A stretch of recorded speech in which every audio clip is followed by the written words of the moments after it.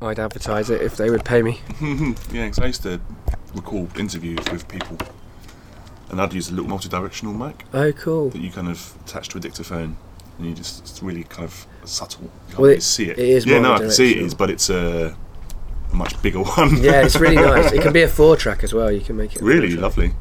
That's useful then, man. Yeah, it's really good. He saw capitalism as a both inherently destructive and progressive system, and I think that's right.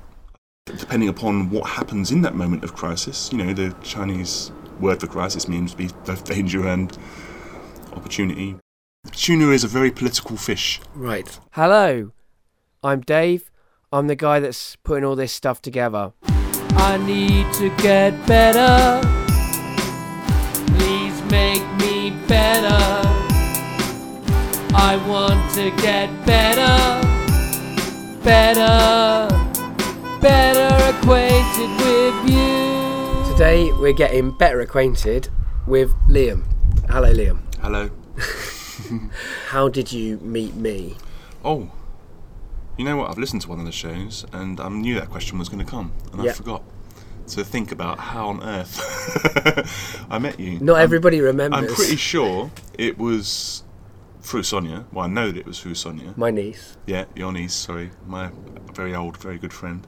And I think it might have been here. Yeah, I think it was probably in this Joe's house. I think probably in this house. So we're in my sister's house, which is also my house. It's complicated. And I used to live here too for a year with his sister. That's right, you were one of her many lodgers. That's right, I was the lodger in the attic. A lot of my interviews are recorded in that attic nowadays. I used to live there. Yeah, and but the thing is, I couldn't really stand up in it. Ah, I yes. can only stand up right at the You're arch. a very tall man, yeah. I am very tall, yes. 6'7" for the record, yeah. There you go. Yeah, my really tall friend comes over and makes music with me up there, and he has some trouble. What do you do now? I'm mainly, I suppose, what you'd call an academic. I work in University of London. I'm interested in kind of political economy and development. I also work for the Pacific Islands, kind of simultaneously part-time. The 14 Pacific Islands, like Fiji, Papua New Guinea, Solomon Islands, and so on, the group together in a kind of regional integration organisation, a bit like the EU. And they work together on fisheries, which is what I do. Wow. The first question I was thinking I would ask you specifically is, are you a Marxist? Yes, I am. Yes, I guess I am. And what does that mean in the modern world? Well, I suppose it means two things. I mean, my job is an analytical work. I analyse, social reality, and I use Marxist frameworks to try and, break down the things that I see and kind of make sense of them. The second component is, of course, practice. And, I'm not a member of any political party, so I'm certainly not hot on practice as much as I'd like to be. But, I teach, for example, and I think that that's a very political practice. Yeah, absolutely. So, I see that as being important. I work sometimes with developing countries, governments and other players, like, environmental NGOs sometimes, for example. And I see that kind of work as, it's certainly not revolutionary. I suppose from a strict perspective it might even be seen as reformist, but, the fact is that current kind of political struggles are not what you might call perfect conditions for a revolutionary moment right now, on a global scale at least, but then of course we have North Africa. Can you explain what praxis is for anyone who might not be familiar with the concept? It's the relationship, with practice, the political struggle, I suppose. And political struggle isn't just, of course, political parties, it's also various forms of activism. It could be political struggle in the workplace, a local area, like a community, for want of a better word. Those moments of, working with other people to achieve something or against them, because of course social conflict is a key component of Marxism, helps to inform how you then think about theory, and vice versa. So that's the kind of, I suppose, the dialectic between the two. So it's basically the idea of, to have theory you have to have practice. Yeah. Okay. And not necessarily. You don't have to. But they interrelate. They interrelate, and I suppose that's what you can't improve either. You can't improve your theory the without point is to change the world, Yeah. not just to analyse it. Okay. Yeah. And that is a crucial point for most ideological systems. I mean, that all of them are in the place where they have to consider the fact that to happen they have to actually do something rather than just be believed by a few people. Absolutely, and to convince. Yes, absolutely. Well, there are different stratagems. There are very different ways of trying to convince. And hopefully, those of us who consider ourselves to be people who might change things for the better will convince, hopefully. And convince through argument. Yeah. And demonstrative practice. Yeah. And to link in with other people, to not just be somebody who's saying everybody should do it this way, absolutely to listen not. to some other people and their opinions, second opinions. Well, this is one of the things that annoys me about the whole kind of, Marxism dead, it was proved wrong.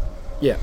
I mean, Soviet Russia was very far from what I would consider to be Marxist. No, I mean, I suppose one of the main kind of points of Marxist idea was fundamentally democratic. The dictatorship of the proletariat, and it's got the word dictatorship in it, so people perceive that to be I think problematic. But it means the rule of the majority, both politically and economically. No, I think you're right. I mean, I feel Marx is an incredibly excellent critique of capitalism as it was then, and even as it is now.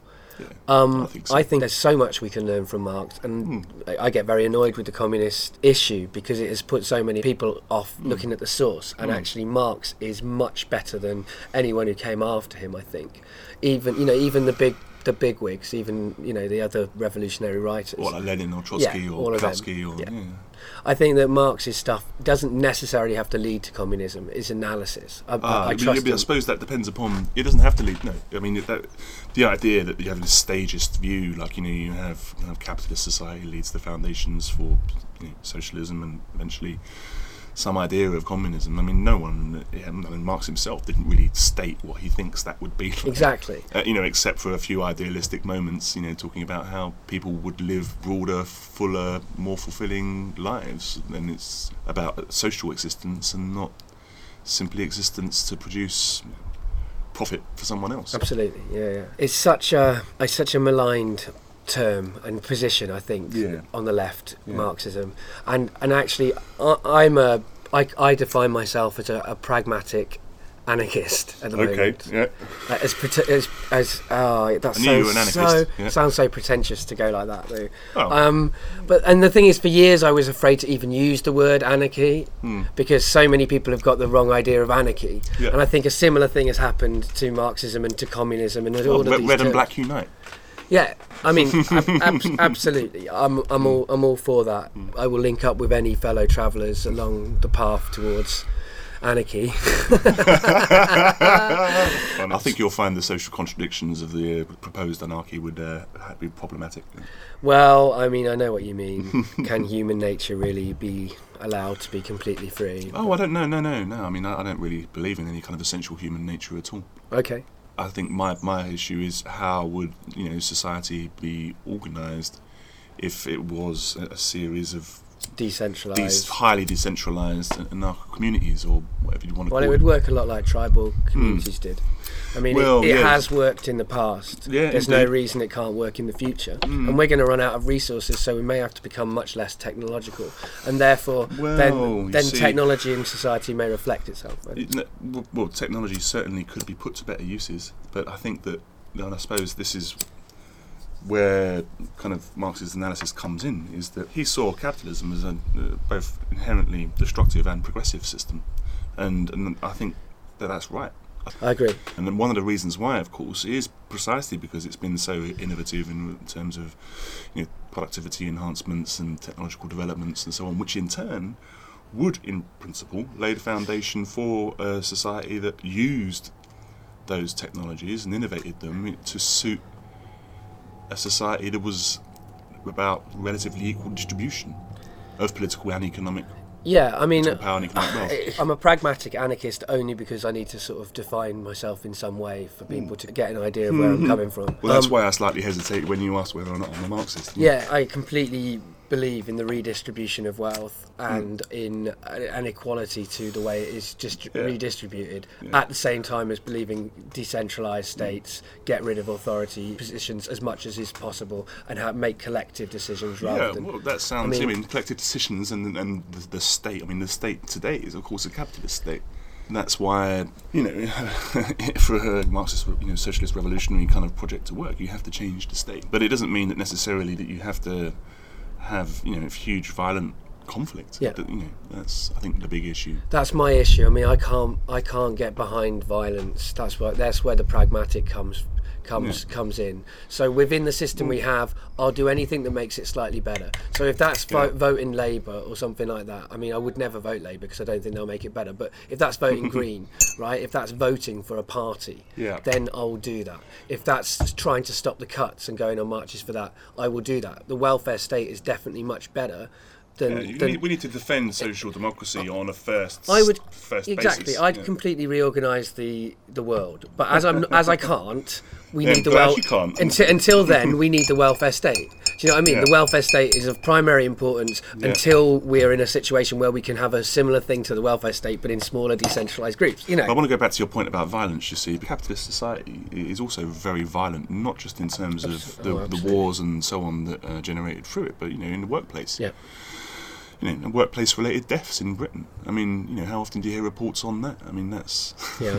I mean, of course, if you extend that to the rest of the world, I mean, the extraction of resources, the violence of the factory. Nearly every famine that happens because the IMF won't let people stockpile their grains, and so... we can't blame purely the IMF. Of course, I'm not blaming the IMF completely for these things, but you can blame the IMF to an extent. But they are violence. I'm saying that is violence. Absolutely. Against other people. You were mentioning that anything you do wouldn't contain strategy of violence. Well, I don't know, how that would work out, but I don't know that necessarily social change that would be significant would be non-violent.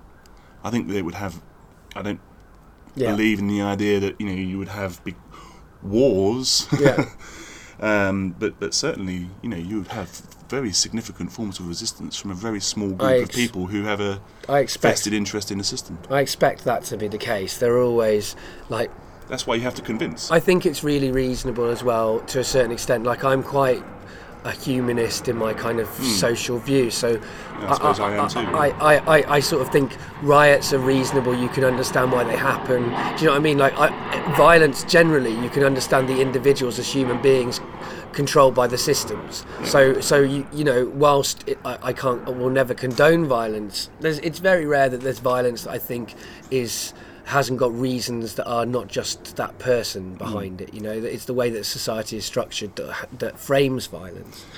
I mean, just take for Egypt, for example. The arguments of the people engaged in, the revolutionary moment convinced people who were working as soldiers to come over on their side. Yeah. For me, that's what would have to happen. You couldn't fight the military apparatus of the capitalist state. You can't win. But certainly, I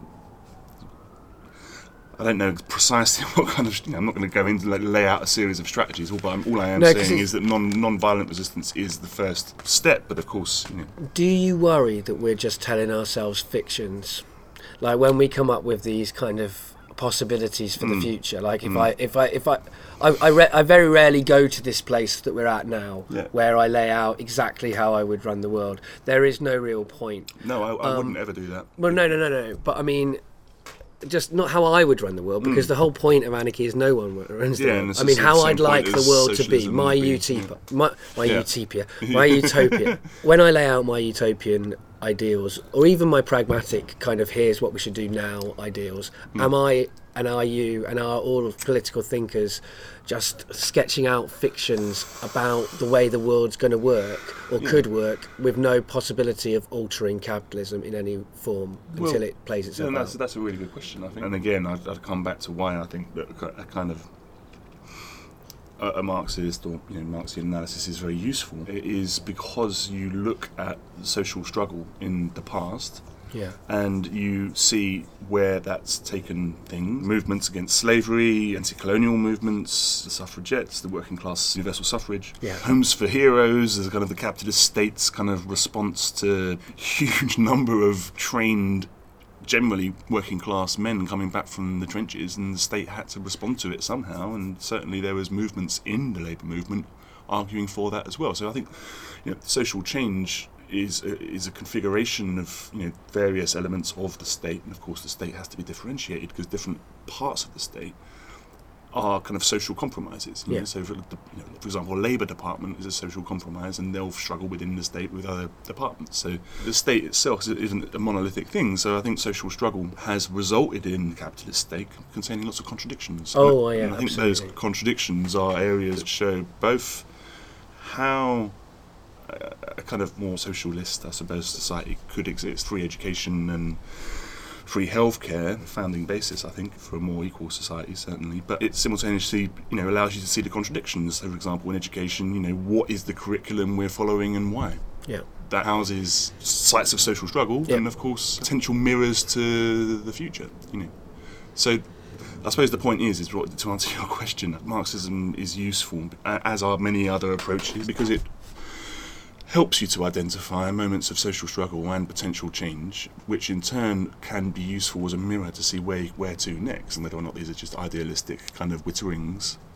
Possibly they are, but you can also see how things have changed, and of course gone back. It's not like an evolutionary historical change. So that's a very long answer to that question. I don't think the revolution is around the corner. It may never happen, but certainly the contradictions in society are very clear, and they're very clear to a lot of people, I think, and even in their day-to-day lives. I mean, it's not just academics, Yeah.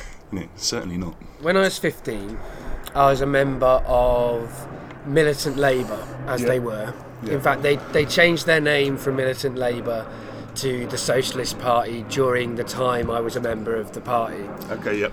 I was their teen member, I was at all of the meetings and I listened to all of the stuff, and I hung out with these Cardiff socialists, and they were generally working class people. And one day after, because I did all of it, I sold the papers and I went canvassing and I went on marches, right? One day I was in a meeting, and I was in the pub after the meeting, I think, and they were talking about the state, Yeah. and I realised that the problem is they're just replacing one evil with another evil. A lot of them, and that the system that they were espousing also still contained money as the way it was structured, and so we're still really a capitalist system. It wasn't actually different. Yeah. It was just changing where the money went to. So instead of it going to big business, it funnels into the state, and that's when I stopped being a socialist. Well, that's not Marxist analysis. I mean, Yeah. One of my biggest moments of disillusionment was being in a pub after a political meeting, and the other Socialist Party, SWP, and the Socialist Party was sitting at another table just over there, and Yeah. they were everyone was eyeing each Oh, other. that's right. They hate each other, I the know. Socialist Worker Well, Party there are- and Socialist Party. I mean, there are real reasons for that, intellectually, but given our current context, I find that kind of fragmentation of the left quite depressing.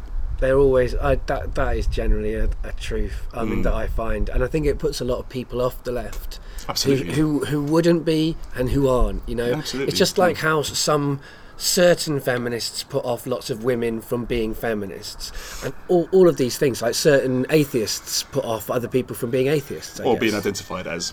Yeah, right. But that's Yeah. exactly that identification as. Yeah. So many women that you speak to are definitely feminists, but they will not call themselves feminists.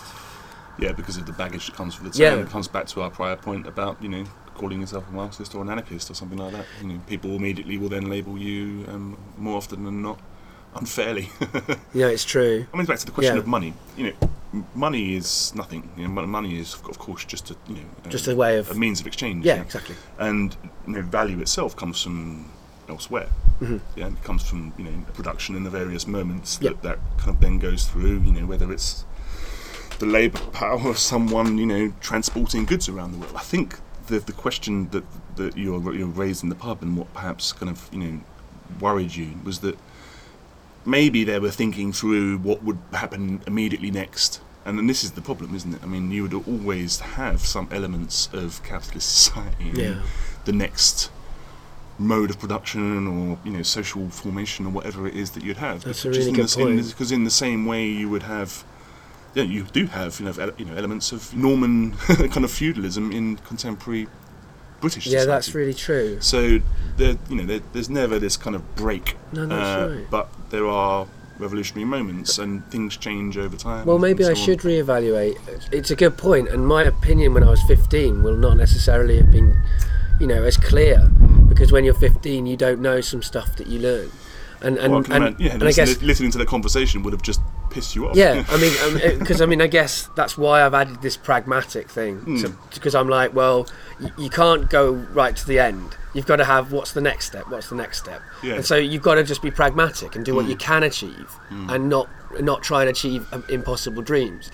And maybe that's what they were doing, but to a 15-year-old, I didn't want to hear that. Yeah, no, right. That's very possible. So maybe I should reevaluate my relationship with socialism. But I do think that socialism, as opposed to Marxism, which I have a lot more sympathy with, socialism has kind of traditional values that I can't really get behind, that come from it being a product of a time and place. Yeah, well, it depends what time. I mean, so like you think like Fabian socialism. Yeah, exactly. That's kind true. Of very elitist, top down. I mean, Gordon Brown, I think, wrote his PhD on the Fabian movement, and you can see how the elements of that perhaps came through in his attempt to distribute wealth sneakily, which he did to an extent. But of course, inequality increased at the same time.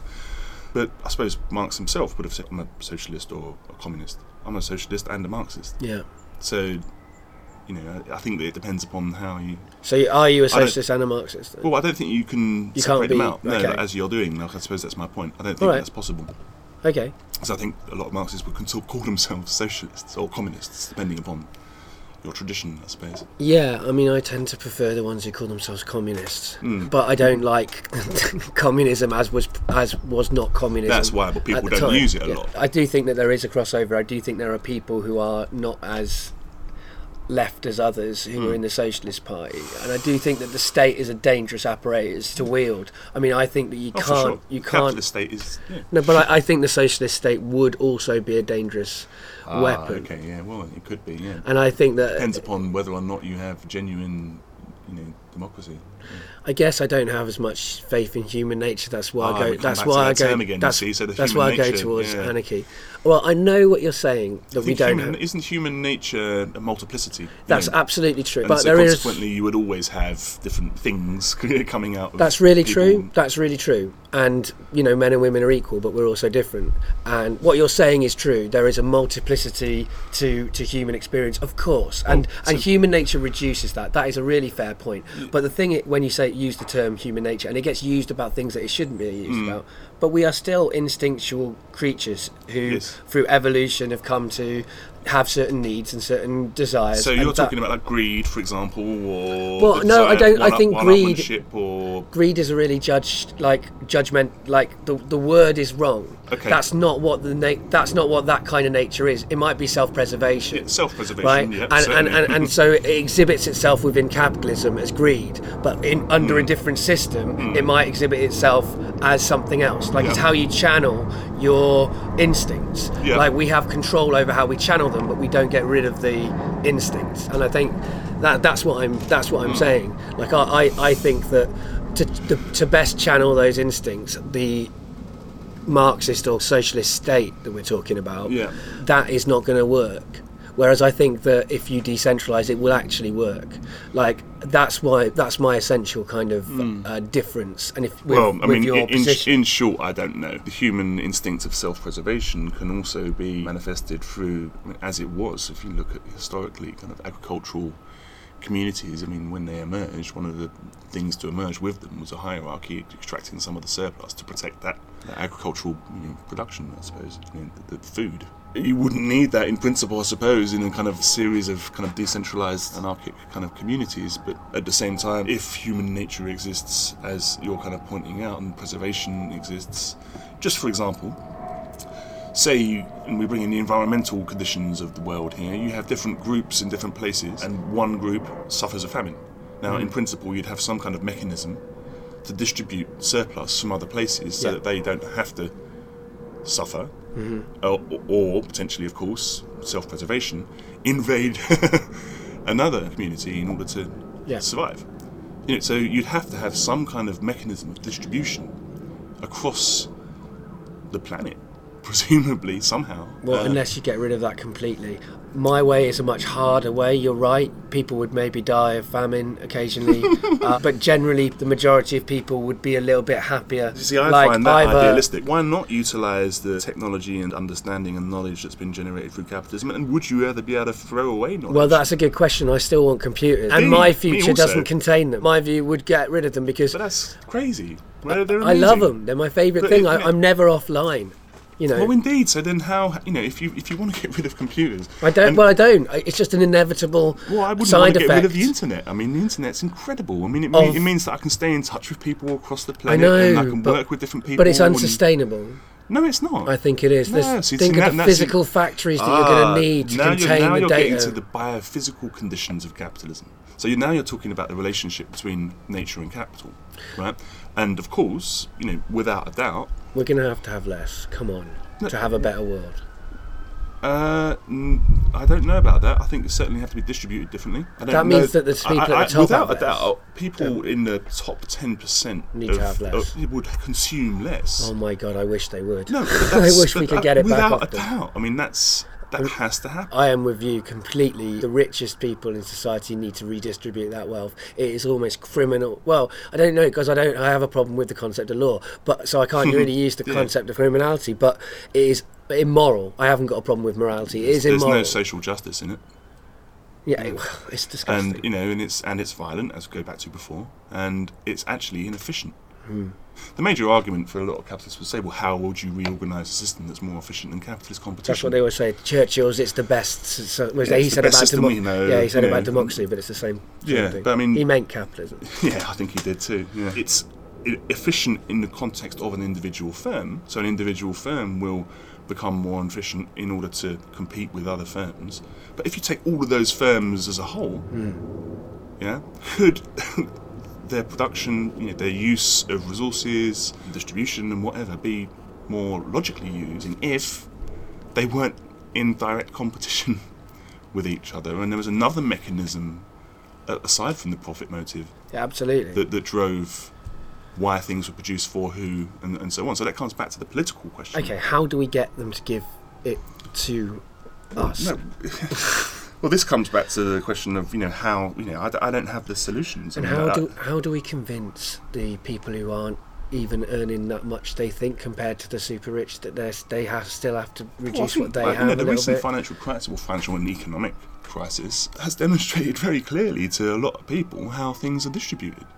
I saw a socialist worker sign at the station and it said Marx was right about this financial crisis. So do you agree with that statement? But do you think that this is I think that the issue is that within, I don't think that this is necessarily the seeds for revolution. No, is it going to destroy? As is very clear.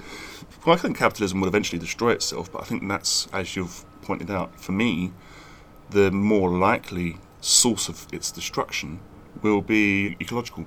Okay. Or certainly in terms of major crises. No, me too. That's what I think. Financial crisis in a Marxist frame is not necessarily cyclical in a perfect cycle sense, but cyclical is part of the system. Okay. And that's not even just Marx that says that. I mean, Schumpeter, for example, was anti-Marxist. Believed in series of crises, and capitalism reproduces itself from a crisis. And you also have shock doctrine. Yeah, I guess. Yeah. At the moment, is the and you have, depending upon what happens in that moment of crisis. The Chinese word for crisis means both danger and opportunity, which that's interesting. But it is a dialectical moment.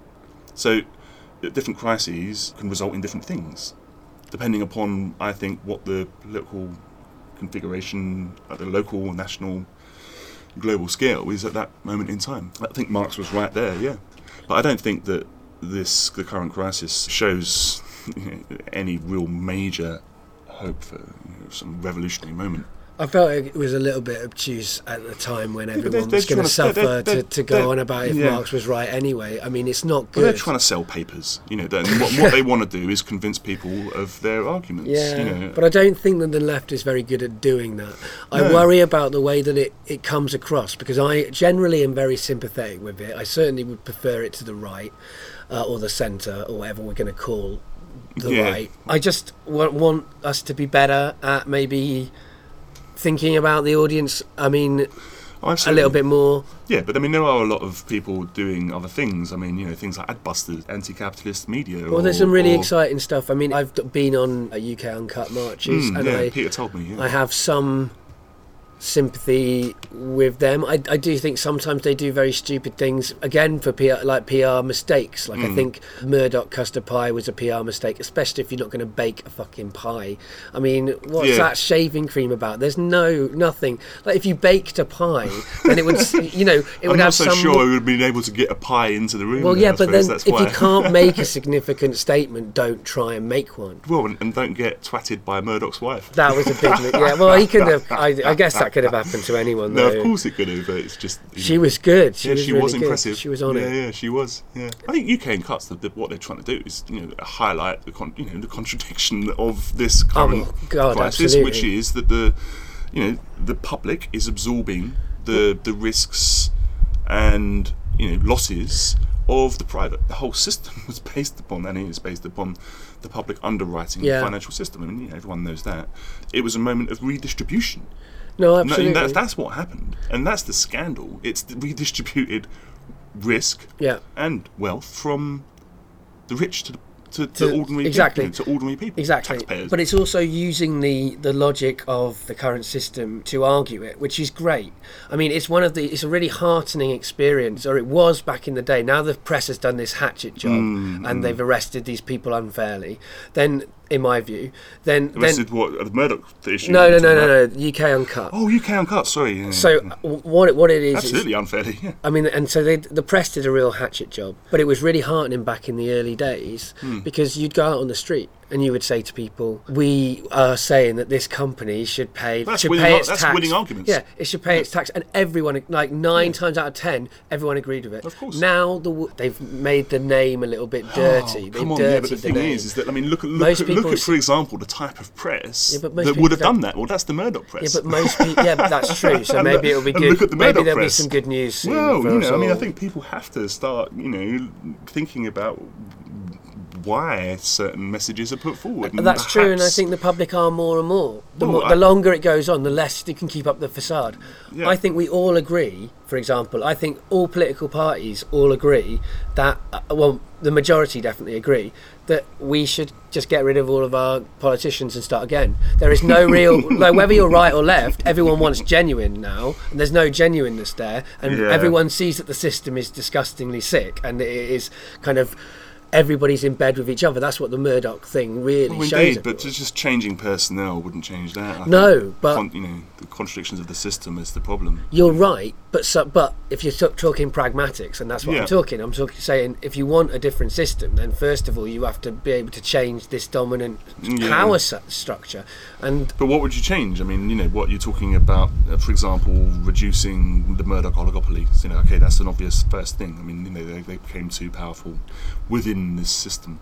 But so, what would you also change? The individuals who are MPs. I mean, Well, they would surely then just recruit other individuals Well, I from the just same think- parties, which would then reproduce the same problem. I agree with you, but I just think that it would be so healthy to just get rid of everybody and say nobody who's a Year politician. zero, yeah. Yeah. See what happens when people who aren't trained in this kind of system have to try and wield I think power. you're onto something there. I mean, a really interesting point was made. I can't remember where, some documentary or something I was listening or watching. Ed Balls, I think, but certainly the Miliband's, Cameron and George Osborne all come from the party system. None of them have really worked Exactly. outside of the party. So they're Exactly. products of the party. They don't know For what the it's like party. to be a person, like most people. Yeah, well, they're very focused on PR, and that, I don't think that certainly the Labour Party isn't particularly interested in making any real political struggle because they're part of the problem. Yep. I mean, but I don't think that just getting rid of individuals would do anything. Unfortunately, I think what you need is a new mass movement. But I think if you did scrap everybody, I mean, if but that's not going to happen, is it? Well, no, but that's the problem with anything, isn't it? But I mean, that's what I find disgusting about it is that I think that if you had a vote of no confidence in the parliamentary system at the moment, that the ballot papers would actually be in the favour of a no confidence. Yeah. But that will never ever happen. So democracy is clearly not existing. I don't know that here. there would be, to be honest with you. I think that various players would use the media, of course, and other kind of mechanisms to win a vote for the system. I don't think that the majority of the British voters would vote against it. I think they would. They don't vote. I think more of them would vote as well. I think people are genuinely pissed off. Like everybody that I speak to of all parties don't like this stuff. No, of course. And I think that they would be voting for the system. They would be voting for a better system. Possibly. But I mean, what is the other system? I mean, just more of the same. I mean, where would these people come from? Well, are you talking about electoral reform, or I mean? Well, it would inevitably have to be the same party makeup as you have now. But the thing is, it might be also a moment where people felt confident enough to have another opposition, a new opposition, or some MPs are there for the right reason, and actually put pressure on the government. Well, right. Yeah. There'll be other people who will take their place who are likely to be as good, and it's just the system is sick, so you have to just lance. Well, I disagree with you on that. I don't think that would do anything. You don't think it? Well, I can see why.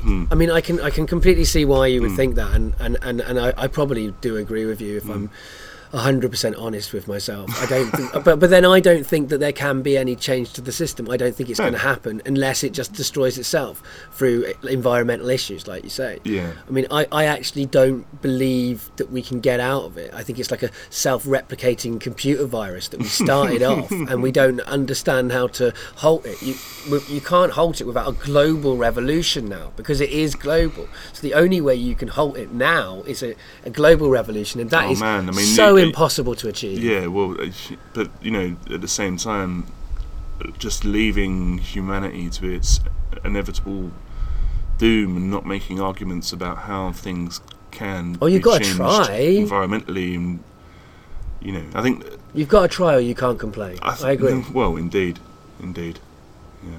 I want to get a glass of water. Do you mind? Okay, yeah, no problem. If you're enjoying getting better acquainted with me and with my guests, maybe you'd like to help other people find out about the show. There's a few easy ways to do that. You can go on iTunes if you've got 5 minutes and leave a review saying what you think of it. That helps it get higher rankings on iTunes and stuff like that.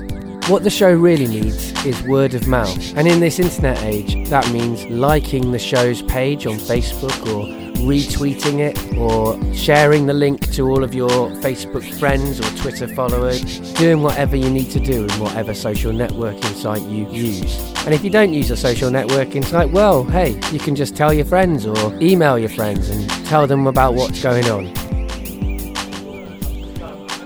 And it'll become more so, I think.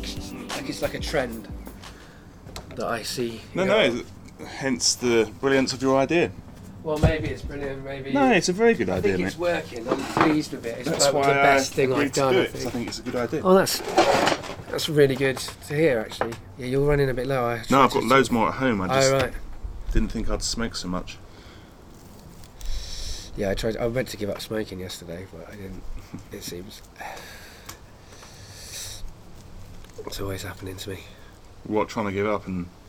Well, these days I gave up for a year, and then it was easy. But was it? Well, no. Well, the thing is, I gave up when I was ill. That's really good time to give up. Absolutely. Yeah. Like I was supposed to be giving up because Jen's gone away. I've thought that before when I've been ill. I thought, now's the perfect time to give up. Yeah. No, I thought it when Jen's gone away for a few days. Right. Where's she gone? She's gone to Grenada with her mum. Grenada? Yeah. What, in the Caribbean? Grenada. Grenada. Sorry. Yeah, good point. No. Well, bizarrely, I went to Grenada in, I think, 2008 or 2009. And then about 5 months later, I went to Grenada. Grenada, hence me being on top of the... You're the expert on the names, yeah. Yeah. Well, there's a few of them like that. But yeah, she's gone away, so I thought I'd better give up now because You'll be mental. I'm terrible when I'm coming off cold turkey. I'm horrible to be around. Yeah. But I think I'm gonna probably. She's going away for a bit longer, so I'll probably Wait till then. Wait till then now. Yeah. Well, maybe just start cutting back. Yeah. In the meantime. Well, the problem is I've been going. Oh, I'm gonna give up smoking. I better smoke as much as possible.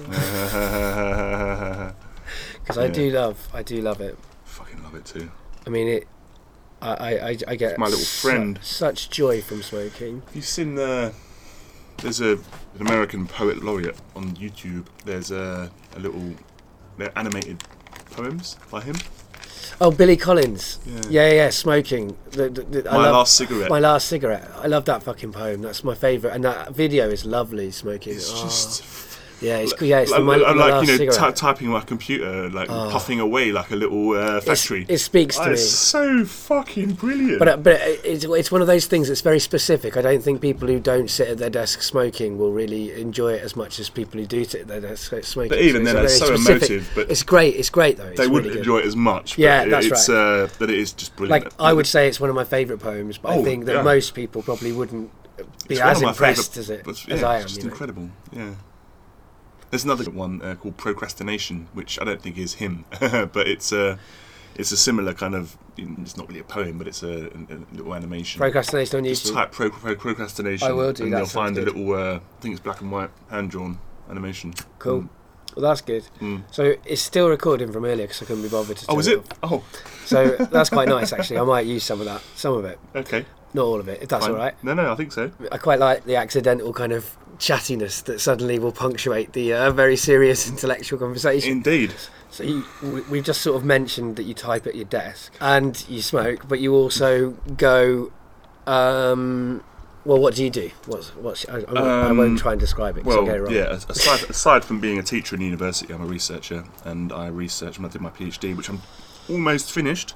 But while I was doing my PhD, I worked pretty much full time, so in effect I didn't do my PhD for about 3 years. Right. Mainly, I suppose is a horrible word, but as a consultant, kind of in effect a researcher and an analyst on questions to do with the global tuna industry and its relationship to developing countries. Okay. To start from scratch, basically I was asked to do a big project for the Pacific Islands while I just started my fieldwork for my PhD, which was looking at the global tuna industry, so the big businesses, multinational firms. For example, Lehman Brothers used to own John West in the UK.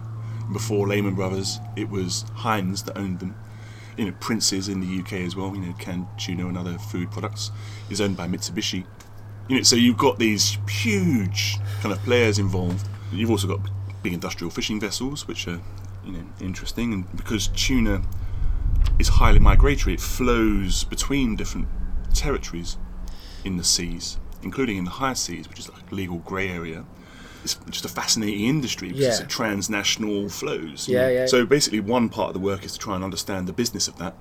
Who makes the money, how they make it, what different type of strategies do they use to accumulate, of course, branding as well, and the big role of supermarket power and shaping and shoving price squeezes down the chain and that type of thing.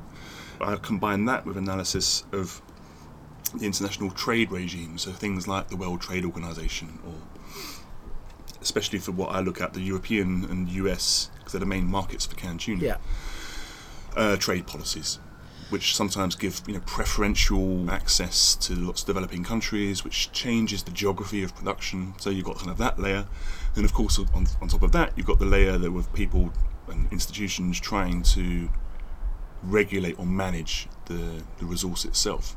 So it combines the fisheries science, fisheries management and stuff like that. So you end up with this multi-layered kind of picture, and I suppose that's what I do. Wow. Well, that's an interesting. So you're a system to analyse. Are you, when you say consultant, does that mean that you are working for the industry, or does that mean you're working against them? I guess. No, I'd say that my job involves me. Analysing how this works. Yeah. And advising developing country governments mainly on how to increase kind of net benefits, I suppose, from their interactions with this global industry. Okay. So how you regulate fleets, how you can extract more revenue from them, but simultaneously hoping to have a more sustainable fishery. How you can trying to ensure that the cannery based in your country, your small island country, where your main private sector employer, for example, Yeah. how can it survive? In the context of a kind of a highly competitive international division of labour. Okay. So it's kind of my first job is research and analysis. Yeah. The second part of it is to offer kind of policy options. I never give directed. I never say you should do this. I just say if this happened, then this might happen, or this, and so on. And go through like that. But I'm not directive, if you know what I mean. What is that system like? How do you mean? Well, it provides cheap canned animal protein. Yeah. Or if you're talking about the Japanese market, often kind of fresh or frozen sashimi. Yeah. To people around the world. What the system's like? Well, it's a extractive industry. Yeah. It's highly capitalised. Yeah. It's highly concentrated, which is Right. important, I think, because in capitalism there's a tendency to concentration and centralisation of firms, so you have less and less actual competition. That's right. Although they do still, of course, compete tooth and nail. How else can I typify it? It's highly political. Tuna is a very political fish Right. because of these trade relationships that I mentioned, and also because of the way it's regulated or managed, because it's transboundary. Yeah. One State Department official, when I was in the States, interviewing people, called a recent kind of dispute with a Latin American country a tuna tiff. And, and other people use the language of like a tuna war, or, Right. Personally, I prefer a tuna tiff. Yeah. No, I like that. That's nice. So, it's very political. Is tuna it's quite a common fish, isn't it? Is that Depends upon the species. Okay. So for example, bluefin tuna, Yeah. which is quite well known and in the media a lot. Atlantic bluefin, which lives, between the west coast of the Atlantic by Yeah. the States and Gulf of Mexico, Okay. and the east coast of the Atlantic. So it's kind of the fish spawns, it reproduces in the Mediterranean. And Okay. there's been massive overfishing there because of its incredibly high value on the Japanese market as sashimi. The reason why there's overfishing is because the fish is like the king of fishes. It grows, to, I can't remember how big, but just over 2 meters. It Wow. takes, I should know, but about 8 years roughly. I don't know. Don't quote me on that. To reproduce, so to reach sexual maturity. Oh, right. Right. Okay. And on the other hand, you have skipjack tuna, which is what people in Northern Europe eat in their can, Right. which only grows to maximum a meter and a half, pretty much. It reaches sexual maturity after 1.5 years. It can reproduce all year round. So the biomass, it can reproduce itself much better, so therefore can sustain harder exploitation. And that's why it's cheaper.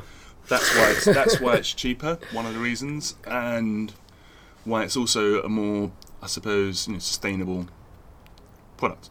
So the issues around it are very different from, because the other fish that I'm aware of in my kind of vague radar in terms of issues, the other fish I'm aware of is cod, Yeah. and the issue for that is that it's being overfished. Is that It was massively. There was a collapse. Yeah. Collapse is. Yeah. and then that's why they've had to sort of change fishing practice in order to try and maintain the stock, but they're not going to manage it. Yeah, it depends upon the fishery for cod. Yeah. And the Canadians, for example, it was a disaster.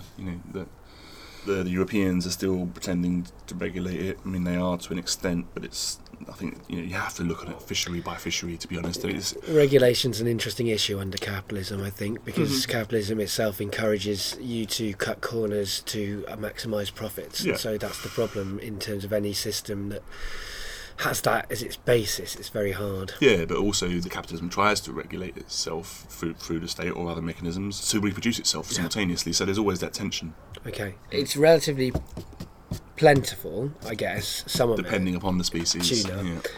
The other issue is dolphins, isn't it? I've heard a lot about that. People Okay, care about well, dolphins because they might think that's It's why an they care iconic about them. marine mammal, isn't it? Yeah.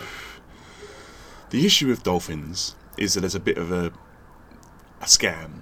Right? Dolphin aggregate with certain type of tuna, or the canned tuna species, in the eastern tropical Atlantic, so off the wet kind of Latin America, Mexico and down.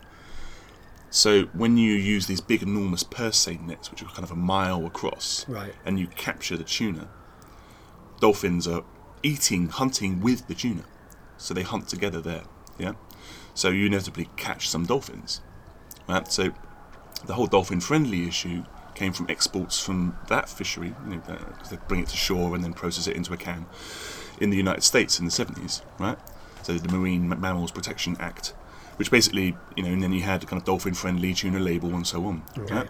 But most of the tuna we eat in Europe is from the Atlantic, off the west coast of Africa, Indian Ocean, near Madagascar, Seychelles, and to increasingly from the west and central Pacific, like around the Pacific Islands. Right.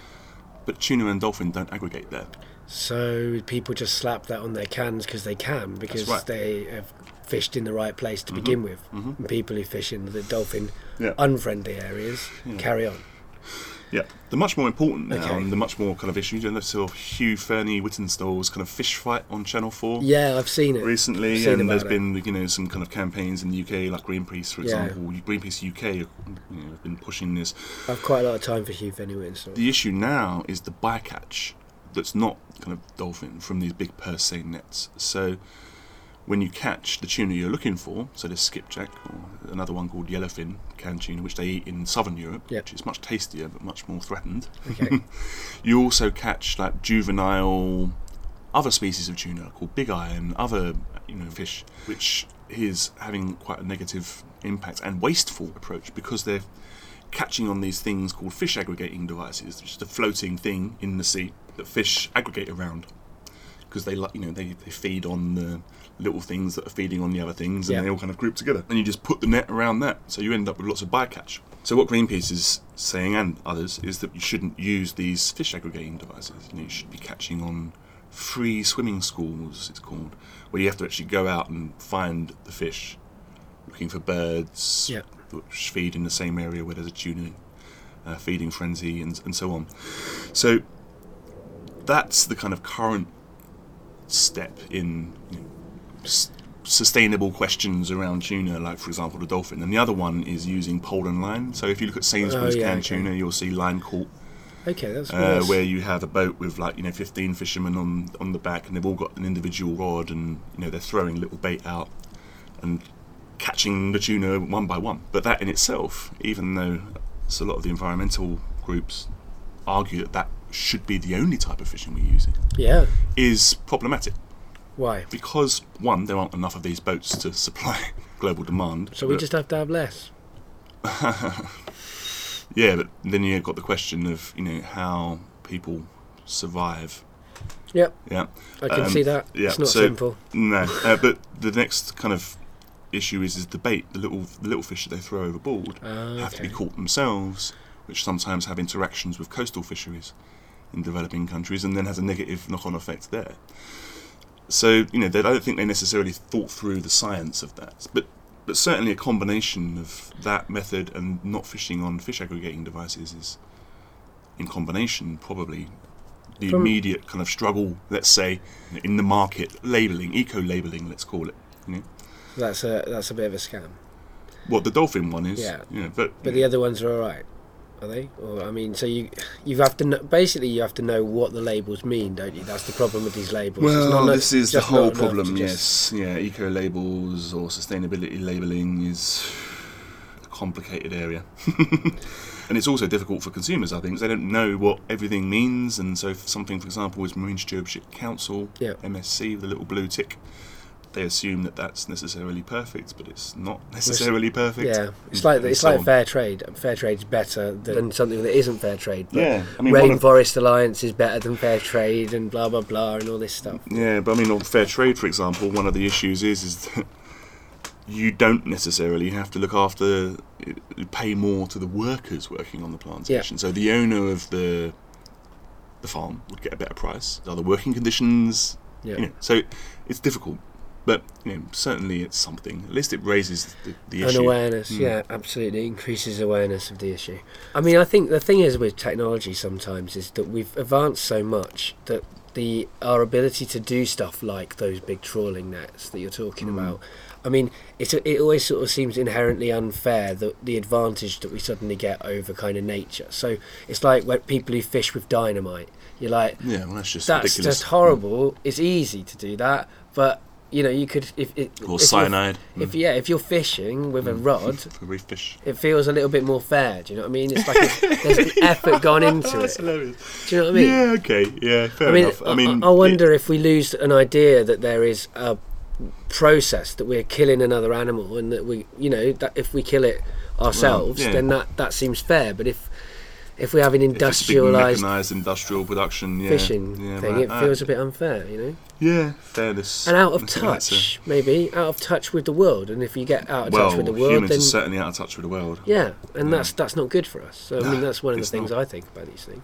The question of fairness is an interesting one. Okay. Yeah, I mean, you know, what would you prefer? Just for example, hypothetically, Okay. like a big industrial vessel that fishes responsibly and is not overfishing and is kind of, let's say it's perfectly regulated, or, you know, perfectly self-regulating, or whatever you want to call it. Yeah. And it means that more people get fed for less effort. So it's more productive. Yeah. Which then in turn, in principle, would lead to more leisure time for those people Yeah. eating it, because they wouldn't have to work so much. I mean, if you Yeah. apply the same principle across production elsewhere, which all has an environmental impact, Yeah. then, you know, if you had this kind of question of fairness where it's very labour intensive and you have this kind of like, you know, man struggling with nature type, it might end up being less fair down the road, and in turn for those people working on those boats. I completely understand your argument. I mean, it's one of the ways I do. I mean, I'm not as definite as I may have sort of sounded earlier on about these things. I mean, Well, who is? I would love a future where robots did all the work and human beings were able to have a life of leisure as much scratch as their bums. Exactly. Well, like WALL-E. yeah. Well, no, maybe, I don't think like WALL-E. I think there's a way that you can have the labour-intensive work done by robots, or something like that. I mean, this is again a utopian vision. Yeah. But what I'm saying is the principle of technology making our lives easier and allowing us to do more stuff is one that is attractive to me. Yeah. I just don't know if it isn't just a kind of arrogance in human kind of thinking that we can achieve that, and actually maybe we'd be like, if you look at the best way for us to be happy, that's all I think. Like the more of us will be happy if we have to start making do with less, you know. I'm no good at doing it, but I'm no good at doing it. I love stuff. Do you know what I mean? Have you read The Dispossessed by Ursula Le Guin? No, I haven't. It's like it's a science fiction book, but it's also about a planet that's capitalism and a planet that's anarchy. Right. Okay. But not as but both are compromised. Right. Both are compromised, and they have a relationship with each other. It's a Okay. very, very good book. She's a brilliant writer. But in that, there's the term they use in the anarchist kind of world is proprietarian. Right. Because everyone has a kind of natural desire for property, and so they don't use the word capitalist. They use the word proper because it's a future and it's a science fiction. And I'm definitely a proprietarian, and so are all of the people on the anarchist planet. They accept it's part of their nature. They accept that there is a desire for stuff. You know, proprietarian. Consumption. Yeah. I don't think there's a problem with consumption. No. It's just a question of. It's a natural desire, I think. Well, I mean, you know, people will want to consume. Exactly. You know, and you know, as do I, and I'd be a hypocrite to say that I don't. But the question is, of course, is that how the system to supply that consumption is organised, which comes back to your question about the fishing, for example. So, you know, it depends upon what makes the most sense, you know, in terms of our interactions with the natural world. And of course, people often see that their kind of mastery of nature or impacting on nature, you know. But of course, we are natural beings, you know, we are of nature, and we work in capitalism and prior systems of production, work through nature. It's, you know, it's the process of working. It's an ecological regime, let's say. You know, it's not as simple as, you know, capitalism comes along and imposes itself, because of course capitalism is constrained by, you know, natural environmental conditions of production and the effects that capitalist production generates. So, and capitalism isn't anti-nature as such as it's within nature. It's operating within nature. It's not trying to dominate it. Certainly. Yeah. Do you think that environmentalism is an inevitable kind of? Do you think environmentalism is a logical extension of Marxism? Or do you think that there are contradictions between the two? No, I don't think there are any. I think there's plenty of people who've written on this Marxist ecology, in effect. Yeah. Yeah, no, it's... I mean, I think that there's... It's a huge literature. I mean, there's many people working within this kind of realm academically, but also, of course, politically as well. Yeah. You have to recognise that human beings function through their interactions with nature. But do you think Marx wrote about that, for example. But do you need to think that the needs of the environmental imperatives, like the things that we need to do to stop what we're doing, Marxism is a way of structuring a society where everybody has equality. But if we change the world to that sort of a situation, then it will still be consuming. We might all be consuming equally, but we might not be consuming what we can afford to consume. Isn't that the problem? That we consume too much? Well, isn't that what's happening with the tuna and the cod and stuff like that? We're consuming too much. You have to look at the logic of why we're consuming what we're consuming, and what the motivations of those producing the stuff for us to consume are. Okay. Of course, not all fishermen are short-termist. Yeah, okay. But absolutely. Historically, they haven't been. They have a relationship with the sea. They're supposed to sort of have that kind of feeling. But the logic of competition means that you have to compete increasingly with the logic of capitalist competition. Is that you have to compete increasingly on price, for example, with other players in the global economy. So, fishers in Scotland have to worry about what's happening elsewhere across the planet and how that's affecting the price of the thing that they're producing, and then in turn increase the capacity of their vessels, or pay their crew less, or import crew from the Philippines to work for them under quite disciplinary kind of labour regime. So the ecological effects of production and consumption would have to be part and parcel of any future society. And we have to understand more clearly how the world as a global ecosystem kind of works and how we interrelate with it, which requires, I think, a much more better scientific understanding of what's around us, and of course, that's true. The political possibility to act on that science. Yeah, that's also true. Because one of the, we know the science is there for a lot of things. Yeah, but we ignore scientists unless it's in capitalists' best interest. Yeah, indeed. Certain different interest groups come to the fore at certain moments in time, and it depends upon the balance of forces, let's say, in the various interest groups, and more often than not, the science is ignored because of these kind of political compromises that are being made. Yeah, well, no, I mean that's very true. One thing I think about kind of ecological sustainability, though, is that going back to my own point of view, I guess, is that if you have decentralised communities that are self-sufficient within themselves and they only consume what's in that locality, then that's much better for the world, isn't it? Yeah, but what a dull life it would be, mate. Well, that is also a very fair point. But maybe it wouldn't be a dull life, because maybe we'd have enough time to be happy and we wouldn't be so busy doing stuff to help Britain the can't feed itself. It can. It just can't. It can't feed itself. It can't feed itself without changing how it functions. Can it feed itself though? I mean, can you feed the 62 million people in Britain using the current? Yeah, but they just would have a much much less interesting diet. No, absolutely. They'd have much less variety. No, but if you I think agree through with it that. It's a scientifically, shame to lose that. If you think through it scientifically, right? So the first step you would have to consider is presumably organic kind of agricultural production, because then you wouldn't be using petroleum-based fertilizers. Exactly. And so you'd have to use everything, autarky in effect. Yeah. Would the current land mass in Britain, combined with kind of marine resources, let's say, because of course you wouldn't be breeding cows and sheep and so on, you'd be producing vegetables and carbohydrates and so on, because they make much better productive use of the land. You can feed you'd have to have 10 both. people with vegetables compared to one person with a cow. It's exponentially different. You can feed much more people. The meatification of diets is what I'm trying to say. Is a central problem. Or we'd have less meat. We'd have less meat. So but that's probably healthy. We'd probably get less obesity, etc., etc. Almost certainly we eat too much meat. Certainly we do. But the issue I'm trying to get to is that even in the kind of best case scenario, would you be able to feed the 62 million people of Britain with the resources, the autarkic kind of. Well, you just have vision. to change what we use space for. You'd have But what I'm trying to change get to is how I'm you use trying to make a land. point about science. I'm saying, can even in Even given in the- everything, given the best case given scenario. the best case for scenario, it. could you even feed the current population of Britain Well, maybe then in an autarkic system? Well, maybe you'd need to change where people were globally. I mean, there has to be a global element to any restructuring of capitalism, any opposition to capitalism.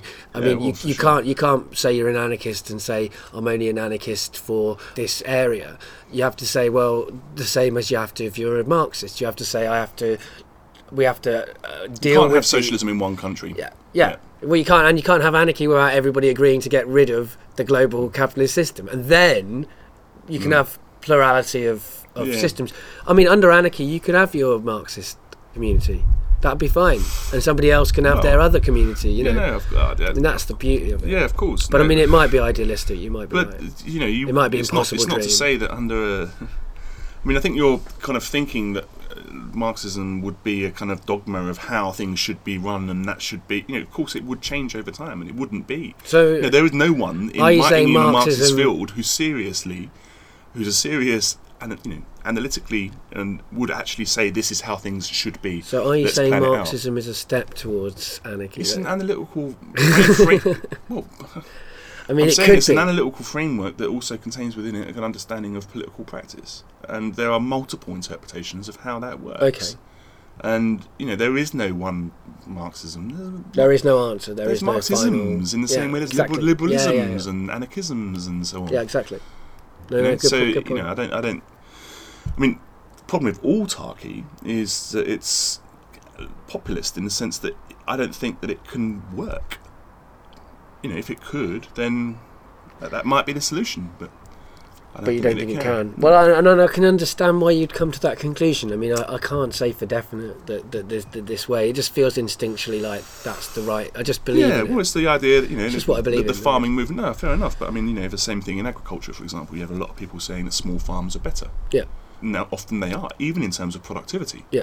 Especially if you factor in the ecological dimensions of mass farming, because of course you're talking about, petroleum-based inputs from the tractor to the fertilizer to the pesticides. So, Well, oil is going to be the big issue. well, absolutely. And I mean, it's the biggest issue we're facing, and nobody really thinks we're about already, it too much. I think we're already at peak oil. I Yeah. think 52 years, I think, it's going to run out. well, isn't it? peak oil is when We can't when you don't find more than you're taking more out. than you're That's taking right. out. So we're already using it up. Yes. So I think the International Energy Commission, or I can't remember, the one that represents the non-OPEC countries, recently, just like a couple of months ago, finally came out publicly and said we hit peak oil a few years ago.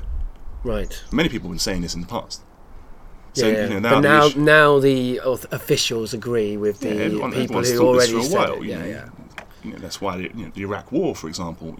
It wasn't. I don't think the Iraq War was about Bush wanting, like in a kind of typical imperialist blueprint, direct US control by US companies of Iraqi oil. Yeah. The issue was much more about liberalising Iraqi oil so that it becomes another steady source of supply, like Saudi Arabia. Like it's, Saudi Arabia is a key ally in kind of Western consumption of oil, and Iraq is hoped to be as well by the British government and the neocons, and of course probably even Obama et al. Do you eat tuna? I do.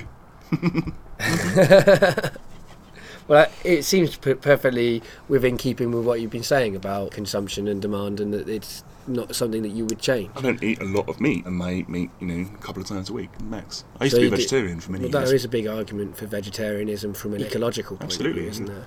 Or the Much meatification worse. of diets. Yeah. I mean, it's not just incredible meat consumption and its massive rise in the West. It's also, of course, what's happening now in China. Everywhere, Yeah. I often have like 4 or 5 different meats in a day, Yeah, and I'm well, like, you that are, is yeah. insane. Yeah. And I know I should be better, but like, with most things, I mean, that's the thing. If you believe in human nature, it can let you off a few more things, I find.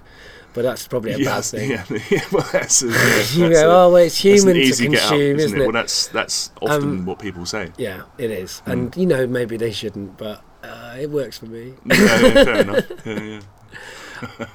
Oh, the last thing I was going to ask you actually before we wrap up was, do you find that using the word capitalism in sentences puts people off listening to you? I think one of the best examples I can give of how I think that works is the editor of The Sun on a documentary about the miners' strike in the 80s. I've forgotten his name, saying that what the miners' strike was about was class war. Yeah.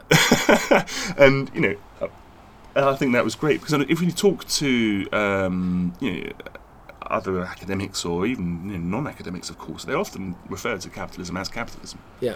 But it depends upon how you frame it. Well, people can use the word capitalism in a positive sense. Absolutely. People are always saying, "Oh yeah, capitalism is a brilliant system," Yeah. and "Oh, Absolutely. he's a venture capitalist." It's like a badge of honour if you're a venture Yeah. capitalist. Yeah. To me, that's like saying you're a Nazi guard.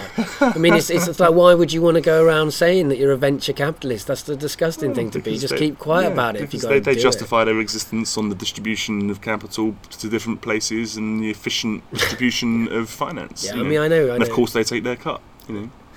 So, so do you don't find that people stop listening? No, I don't think so. Really, no. Because I'm always a bit self-conscious about using it.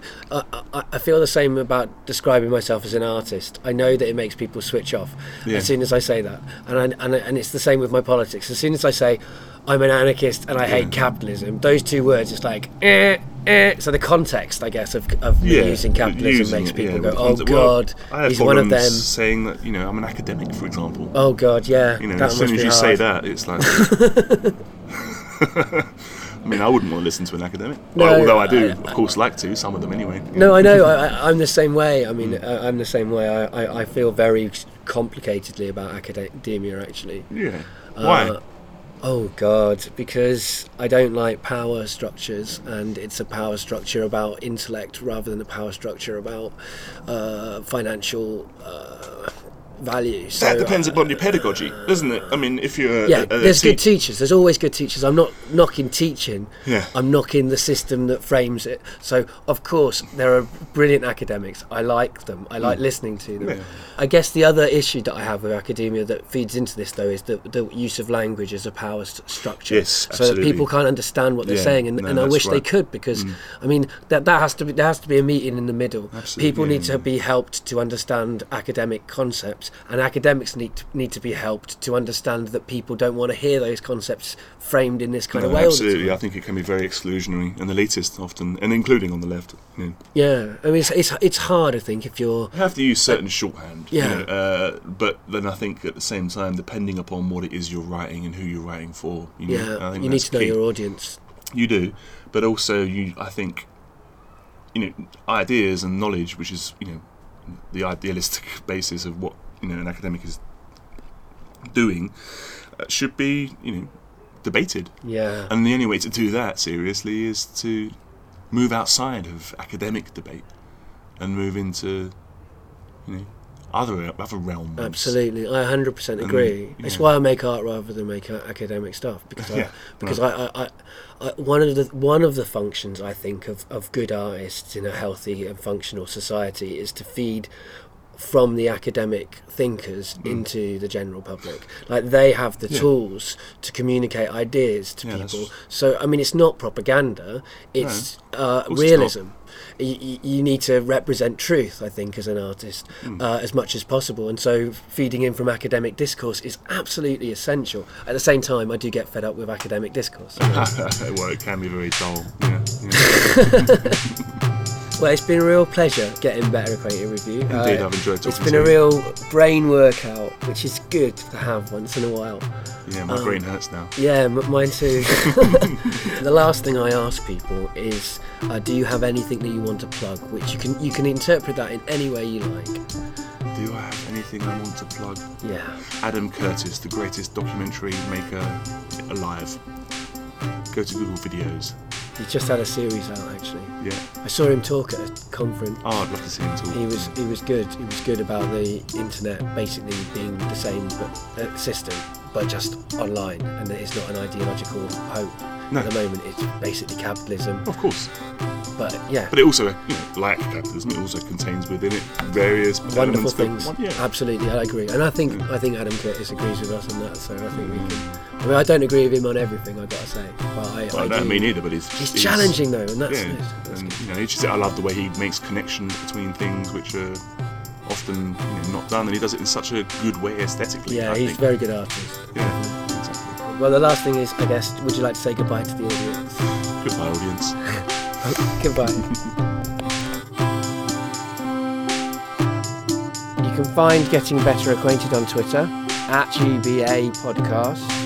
You can find it on Facebook. It's Getting Better Acquainted. Have a search on Facebook and like it.